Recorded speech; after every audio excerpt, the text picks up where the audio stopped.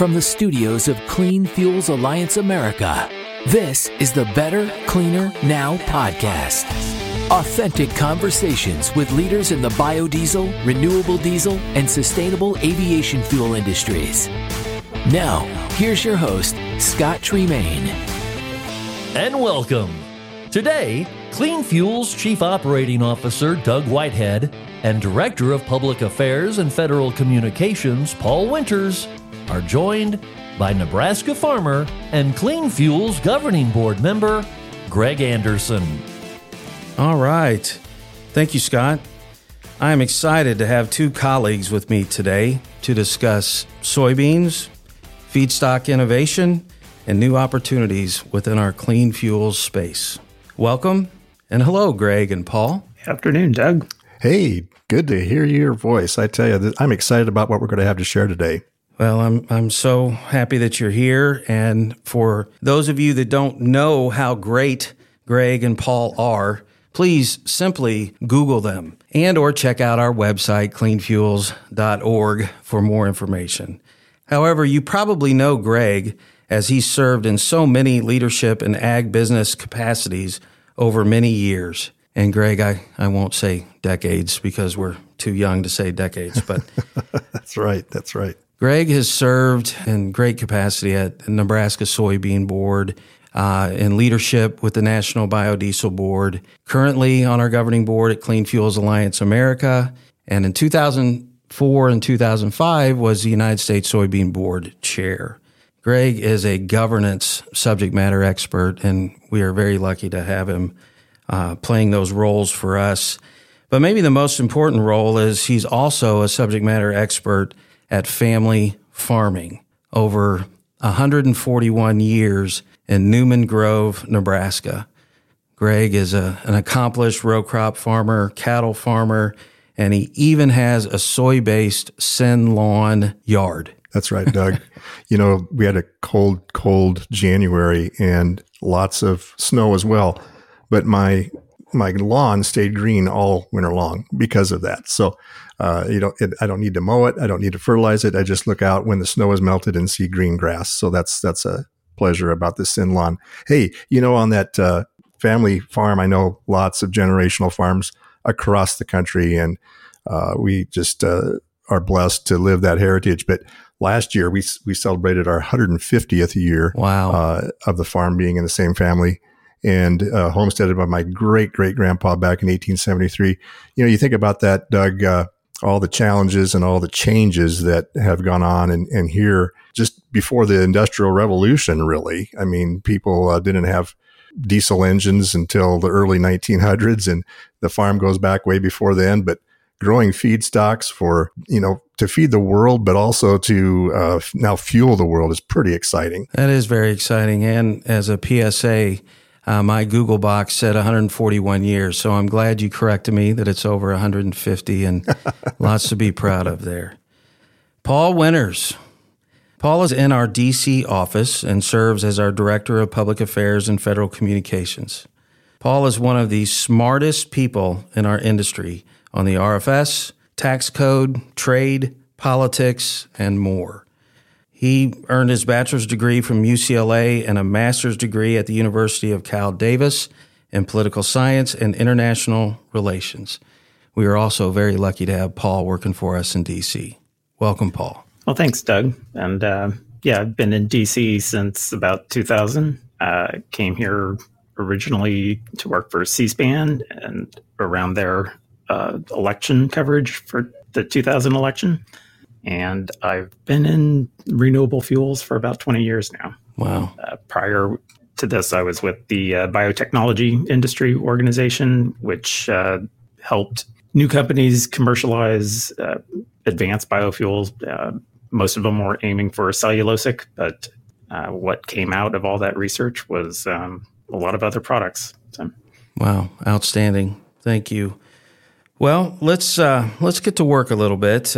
Tomorrow, we're in Houston, Texas, at America's largest farmer-led, farmer-focused agricultural and educational experience, Commodity Classic. Greg, Paul, we'll get to our educational session next, but I want to make sure our audience knows a bit about Commodity Classic. So, Greg, can you share a little bit with us about your experience over the years you've been to Commodity? Sure, Doug. Commodity Classic is really the Super Bowl of all ag events and ag educational events, as well as just a trade show that is just unprecedented. You think of the big farm shows like Husker Harvest Days here in Nebraska. You think of Farm Progress that happens every year. Those outdoor shows are great.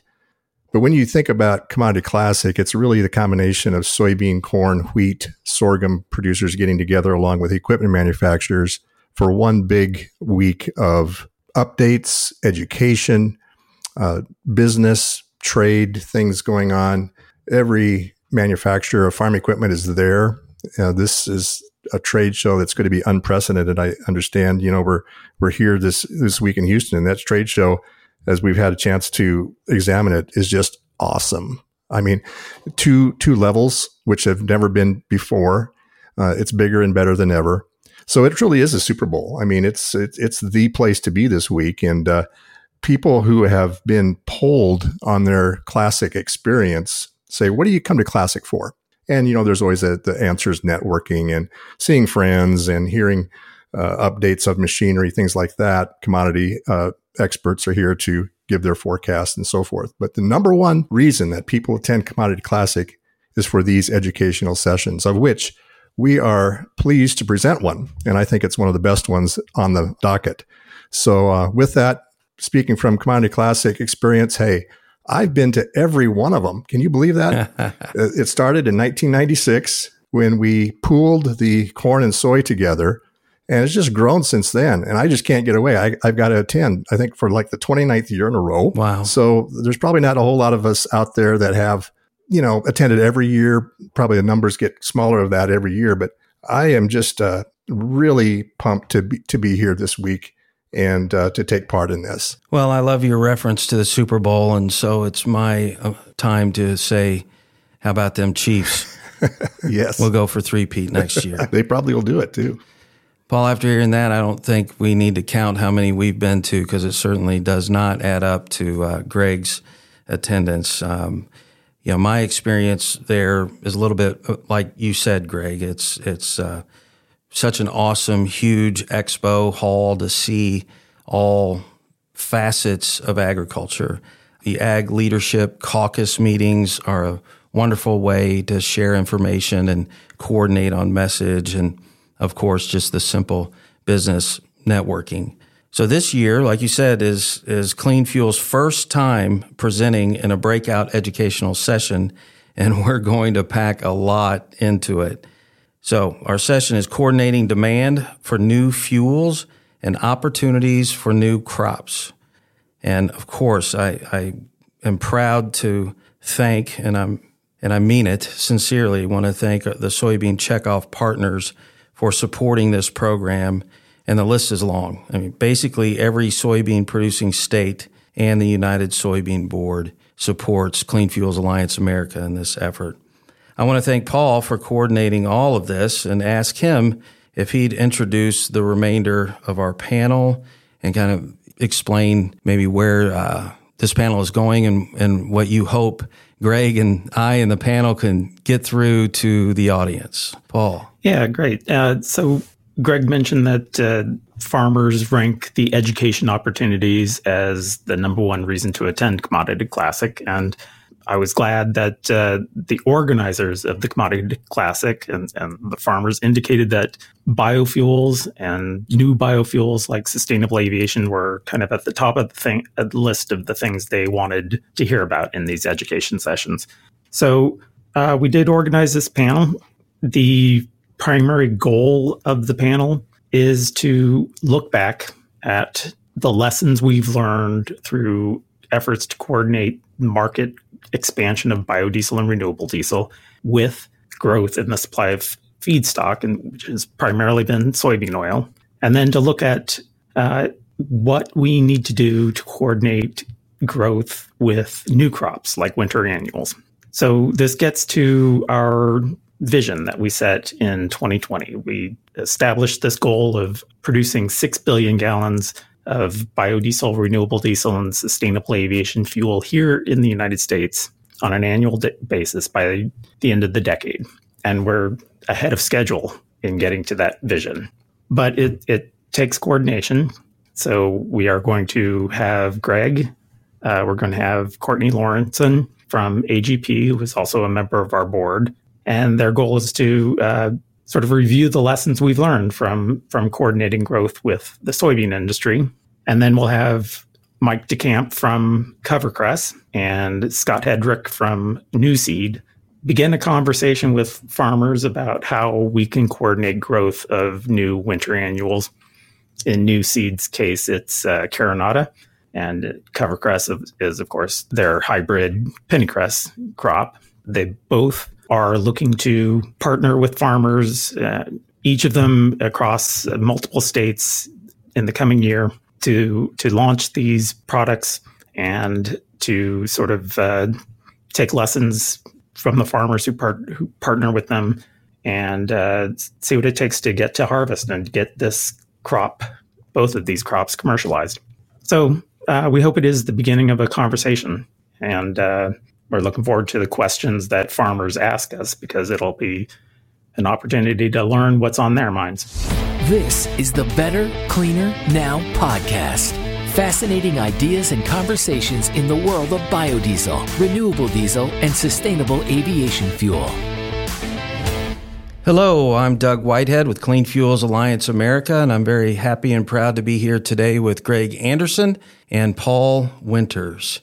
Thank you all for being here. And Paul, that was a great summary of what we're doing with the educational session. And Greg, as you know, Clean Fuels Alliance America, formerly the National Soy Diesel Development Board, formerly the National Biodiesel Board, was founded by soybean farmers, and they directed us to find a profitable home for the fourth bucket of value from our mighty soybean. Farmers directed Clean Fuels to be their subject matter experts and build an industry from a concept to an integrated diesel fuel replacement. So, Greg, how important is it for us to stay connected and coordinated as we continue to grow opportunities for Clean Fuels members? And what has it meant to you to watch it all happen? Oh, wow. That's a great question, Doug. You know, as I think back over the last 3 decades, the biodiesel industry's growth has really enabled the soybean market's growth. I came to Nebraska Soybean Board way back in 1993, and we had roughly 2.5 million acres of soybeans in our state that year. I don't recall exactly what the nationwide number was, but it was under 60 million acres. And, you know, now we're exceeding that. We've almost doubled that, or more than doubled that in Nebraska with over 5 million acres per year. It's gone to be a very, very important cash crop. And with soybean oil still roughly half of the feedstock for the 4 billion gallons of biodiesel and renewable diesel produced in the U.S. in 2023, this is vital to keep connected and to understand the value that the biodiesel and renewable diesel fuels and the future SAF, and that's even being produced now as well, SAF, has to the agriculture industry. So we're using soybean oil and other agricultural feedstocks, basically your vegetable fats and oils, animal fats and vegetable oils that would be looked upon as waste products, really. And we're showing that they're now increasing in value, and that value comes back to the farm gate in lots and lots of ways. And so for me to see, wow, you know, thinking back in the early 90s, virtually no biodiesel production. What we probably made was what we used to test the engines and things like that. So it was really not much. And now over 4 billion gallons a year, we're not a niche fuel. We're a mainstream fuel. This is really exciting. And the thing that it's brought back, as you mentioned, Doug, the soybean checkoff has virtually established the biodiesel industry in the United States. It's important to keep that connection because soybeans are going to continue to be providing roughly half of that feedstock for a long, long time to come. So now with the developments of other agricultural feedstocks, as you mentioned, as Paul mentioned, that it's going to be on our panel this week. Wow, that opens up a whole new window of opportunity. Great, well said. So, Paul, back to the title, Coordinating Demand for New Fuels and Opportunities for New Crops. We're going to talk about cover crops. We're going to talk about current crop rotations. What do you hope comes out of the discussion on stage, and what do we want to pull out of these folks tomorrow? Yeah, we had a preview of this topic at our recent conference in Fort Worth. New Seed and CoverCress spoke on a panel, and the questions that we got were very, very practical. They were from farmers wondering, what kind of equipment do you need to harvest these new crops? What kind of changes to your inputs do you need? What kind of weed management and pest management and fertilizer strategies do you need? So very practical considerations from farmers.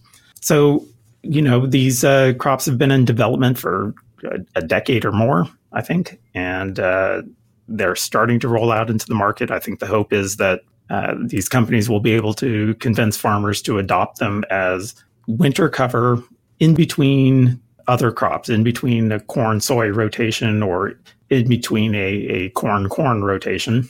But they would be harvested by spring and the ground would be ready for the next crop as well. So these trials are going out in about 6 states across the South and then 8 additional states in the Midwest. There are other crops that are being rolled out like winter canola, and there are other crops in development for other parts of the country. So essentially this could be the start of growth of a brand new part of our industry. We knew it would be necessary, right? When we laid out our vision in 2020 to reach 6 billion gallons, we knew that soy would be able to continue to meet a large part of that demand, but we would need a whole lot of other types of oils and sources to meet that large demand. The demand is growing. Production capacity for renewable diesel and biodiesel are up above 5 billion gallons already, even though production is still at 4 billion. We expect more capacity to come online this year. So we're going to reach our vision. That's great. And we should be confident in reaching that vision. And we know that there's this need and a market for these new crops. That's terrific. And the bottom line is we need more oil. And I'm very proud to be son-in-law of a family farming operation, and he is an excellent farmer, and he does 3 things: corn, soybean, and wheat. So he doesn't serve in leadership capacities for USB or Clean Fuels Alliance America or others. Greg, you do, and you're the same type of row crop farmer. So what does it take for you to introduce a new cover crop or new crop or put something into the rotation in terms of planting, harvesting, marketing, et cetera? Yeah, that's great, Doug. And your father-in-law is a leader, no doubt about it, because he's growing crops to feed and fuel the world. Yeah, cover crops are intriguing to me, and actually I'm using them in a limited way. I've just started really recently. So for me, I use triticale, or as some people pronounce it, depending on what part of the country you're in, triticale. And what that is a wheat rye type of a grass that is sown in the fall. And so I took an early group soybean, harvested it early, drilled triticale right into the ground, no till. Got a nice rain. It grew up about 4 inches, looks like a football field. What I'll do this spring is to windrow that, put it up for hay, and then come back in and put beans behind it. So I'm really developing that, using that for cattle feed, as we've had some drought here in Nebraska, and I'm always cognizant of making sure that I have enough feed to, for my cows. What cover crops can do, and I think back, we're talking about pennycress as a real vital need for oil. And pennycress, I used to be one of my nemesis. That was a weed that I didn't want. And it grows very well, and it's so hardy, and it's there in the spring, and I would see that coming. It would be a competition. But now we have the opportunity of actually using that weed, harvesting its oil content, and putting that into biodiesel and renewable diesel as a cash crop. And and being able to still plant corn or soybeans that year. So, this opens up not only a vital need for our feedstock, but it keeps ensured that we can still grow the same amount of soybeans and corn across the country. We're not robbing acres. We're actually making more use of those acres in a more wise way, and the farmer gets the benefits of that. So I'm really excited about cover crops. I think they have a tremendous boost to the soil health, and farmers are all about the health of their soils. We want to make sure that they have that organic matter, that nutrients that they need to feed the crop. And for the next generations that follow, we want to leave the land better than we found it. So yeah, this is some pretty cutting edge. As Paul said, these crops are just new to the marketplace, a lot of these cover crops in the last 10 years or so. And we'll learn more about it at our sessions this week at Classic. Wow. Hearing that just inspires me to work harder for you all. That's such a great story. I love the story of innovation, of commitment, of passion, of agriculture. Hearing you talk about preserving the ground, sustainability goes into that, et cetera. But it was all launched by the power of the soybean. It was launched by the power of leaders like you that came before you and will come after you that care about agriculture. And as a trade association, we have to also look for ways to expand. We've been on the on-road market, heavy distillate fuel market for a long time, and that's growing, and we hope it still grows. But we also had to look for other opportunities coast to coast. And Paul, you may touch on, our efforts with the new markets and what that means, and what we're doing, and how this feedstock innovation will play into that. Yeah, absolutely. So this industry is about 30 years old, and you can hear stories from the original participants about going around trying to convince people to use biodiesel. Now we have markets coming to us and asking where they can get it, how they can build a supply. So there are ready markets in railroads, marine use. Certainly the aviation industry is looking for a sustainable fuel because they really don't see any other prospect on the horizon for meeting climate goals. And then, the trucking industry is becoming a proponent of using these fuels. Engine manufacturers are looking at upgrading equipment and certifying it to use 100% renewable fuels, biodiesel or renewable diesel. You have states leading the charge with low carbon fuel programs, New Mexico being the latest example, adopting a clean fuel standard. So demand for the fuel is growing, and we're hoping there are opportunities all around the country, including bioheat in the Northeast. That's been a real focus for Nebraska for a long, long time, and we're trying to match that demand with supply and sustainable feedstocks to fuel it. So there is a lot of excitement. I think there's a lot of practical issues in ramping up these new cover crops, convincing farmers to plant them, harvest them, and make the most of the market opportunity. So I think there's a lot to learn from our efforts over the past 20, 30 years with the soybean industry partnership. So well said, Paul. And it again just makes me love my job when I hear people are coming to us asking for the fuel versus 20 years ago, 25 years ago, when if somebody used our fuel and they got a flat tire, it was the fuel's fault. We have proven time and time again through ASTM standards, through market share, having reached over 4 billion gallons of biomass-based diesel use in 2023.